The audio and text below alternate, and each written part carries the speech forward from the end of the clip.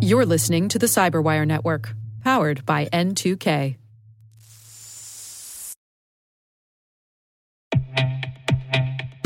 With over 8,000 threat hunters analyzing over 65 trillion signals daily, Microsoft works tirelessly with the federal government to keep our nation's data secure. This 30-year-plus partnership is driving mission innovation that is secure by design. Whether optimizing your existing defenses or tackling advanced threats with AI, Microsoft gives you the intelligence and the automation you need to defend at mission scale. Let's work together to stay ahead of emerging threats and secure your mission anywhere. Learn more at aka.ms/fedcyber. That's aka.ms/fedcyber.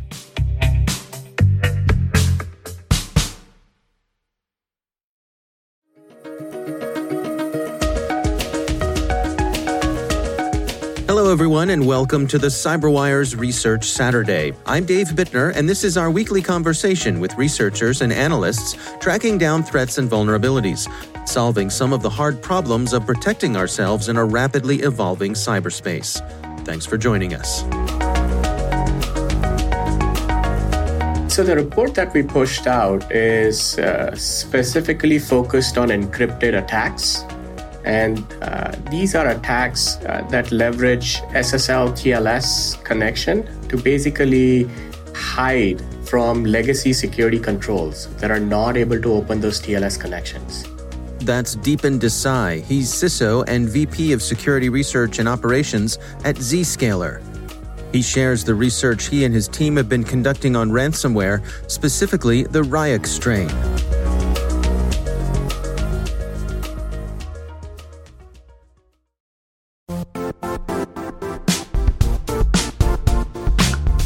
Don't struggle to align your organization's cybersecurity with business risk. Get the only solution that goes beyond reacting to threats with vulnerability and risk monitoring. You need the next evolution of MDR, and only Critical Start delivers it. Critical Start doesn't just monitor and respond to threats. They put you in control by detecting suspicious activities, quickly responding to contain threats, and identifying your most critical assets and protecting them against vulnerabilities and exposures. With continuous visibility, expert guidance, and measurable risk reduction, Critical Start has redefined what it means to manage cyber risk. Demonstrate provable security maturity to your leadership while positioning your program to achieve the greatest risk reduction per dollar spent. Stop fearing risk and start managing it with Critical Start. Visit criticalstart.com and request a demo today. That's criticalstart.com.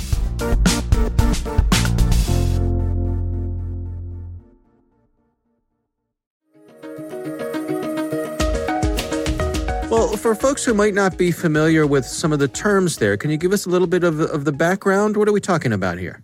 So SSL TLS is basically transport layer secure protocol that allows you to encrypt the data that flows between the client and the server. And the easiest way you can spot that is by looking for the HTTPS in the URL. And there should be a padlock sign appearing on the left as well. That kind of indicates that the connection that you're making to the destination is over TLS. I see. Well, let's go through the report together. I mean, what were some of the key findings that you had?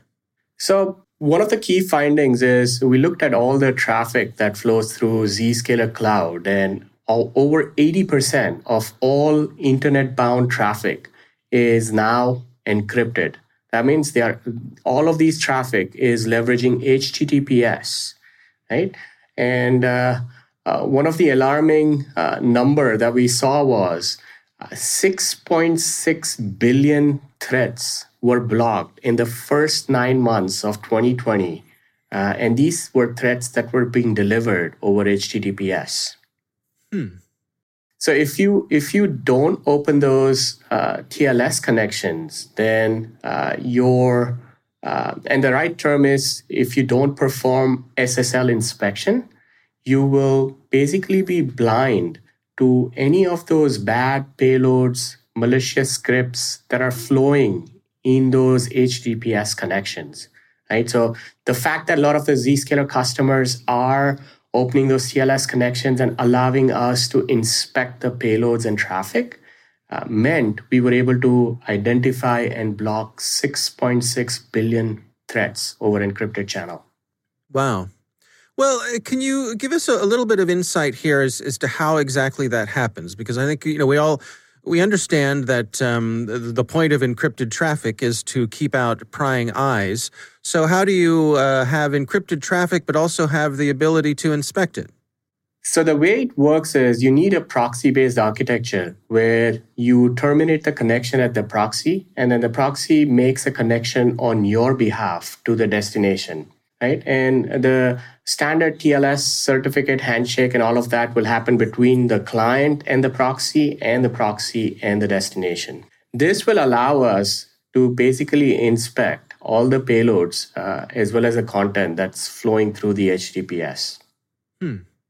Well, let's dig in and talk about some of the things that you detected. I mean, what sort of payloads are prominent here? So what we saw was the bad actors were leveraging the encrypted channel throughout the attack cycle, right? So starting with things like phishing attacks, where the goal is to steal credentials or to lure the user into clicking or downloading something and compromising their systems. The second stage where there is an exploit taking place where the bad actors are trying to exploit a vulnerability on the user system. So delivery of those exploit payloads were also found to be happening over encrypted channel.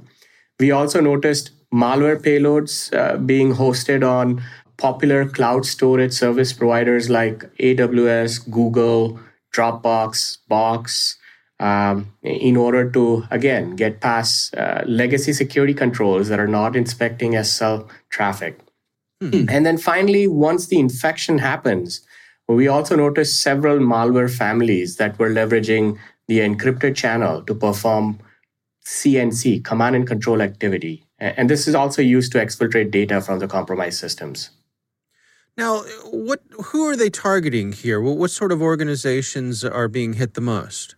Great question. So we did look at the industry verticals, and that was one of the key findings as well. Like 1.6 billion encrypted threats were targeting healthcare, right?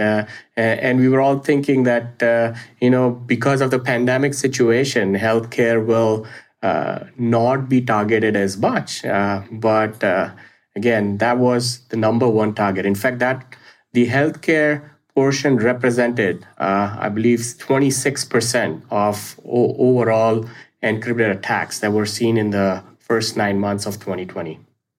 I would say the top 3 brands that we saw, number one was Microsoft, where all the web properties like Office 365, SharePoint, OneDrive were being targeted in the phishing attacks.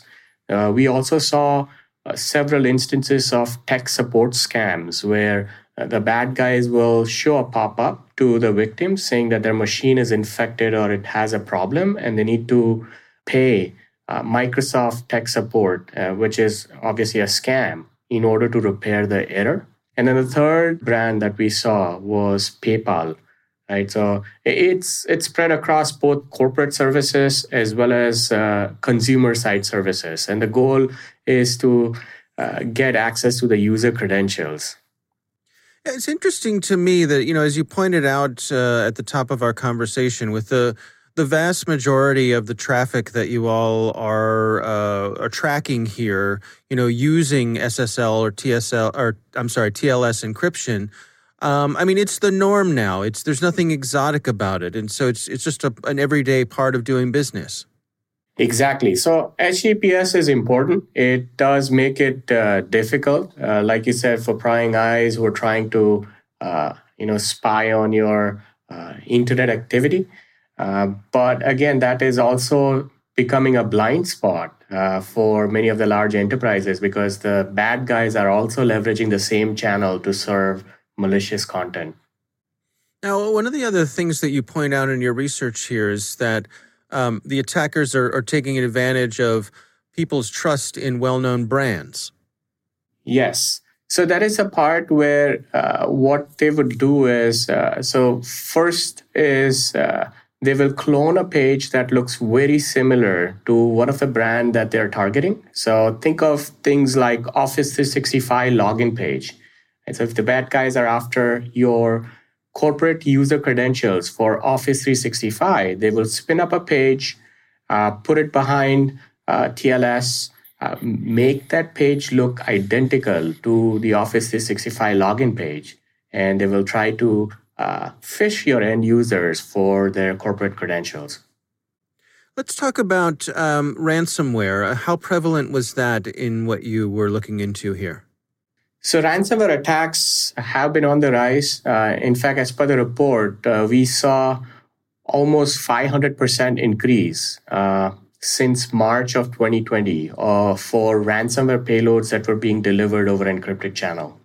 Wow. And what are some of the variants? Are there any that rise to the top? Are there any that are more prevalent than others? So we saw several ransomware families, and I'll cover one of the trends that is becoming increasingly popular on the ransomware families, especially this year. And that is many of these families, in addition to encrypting the data on the endpoints, they've also started exfiltrating sensitive documents, sensitive information from the victim environment. And the reason they do this is even if the organization has a good data backup hygiene and they are able to recover from a ransomware attack just by restoring their data, they will still threaten them to leak the stolen information if the organization doesn't pay the ransom. Right, so that's a trend that we're seeing in almost more than a dozen prevalent ransomware families. It started with Maze in late 2019, but there are, like I said, more than a dozen ransomware families now that are leveraging that double extortion tactic. Well, let's talk about prevention here. I mean, what are you recommending in terms of best practices against some of these types of SSL threats? So one of the primary thing to do is to inspect all SSL traffic, right? You can't block what you cannot see. Right? Unless you inspect SSL traffic, you will be blind to all the payloads, malicious scripts that are flowing underneath that. So that's number one. Number two, I would say you need to have a true zero trust network access architecture in place.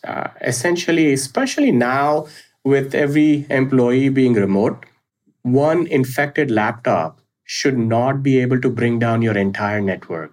Right, so having a zero trust network access where the users are only allowed to access the applications that they are authorized to, and there is no network presence of any of your user laptops, which essentially reduces the blast radius. Right, so one infected machine cannot infect the others if they literally don't have a network presence in your network.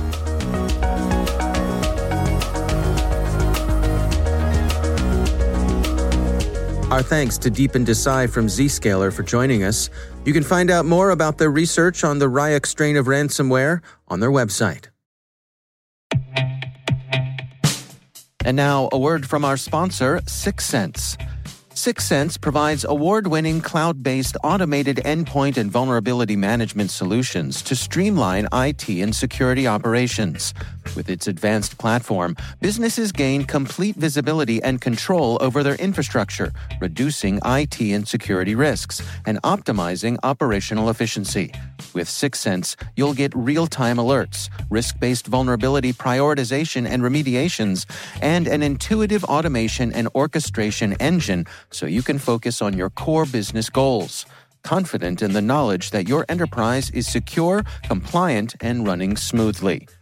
To learn why enterprises choose Syxsense, visit syxsense.com.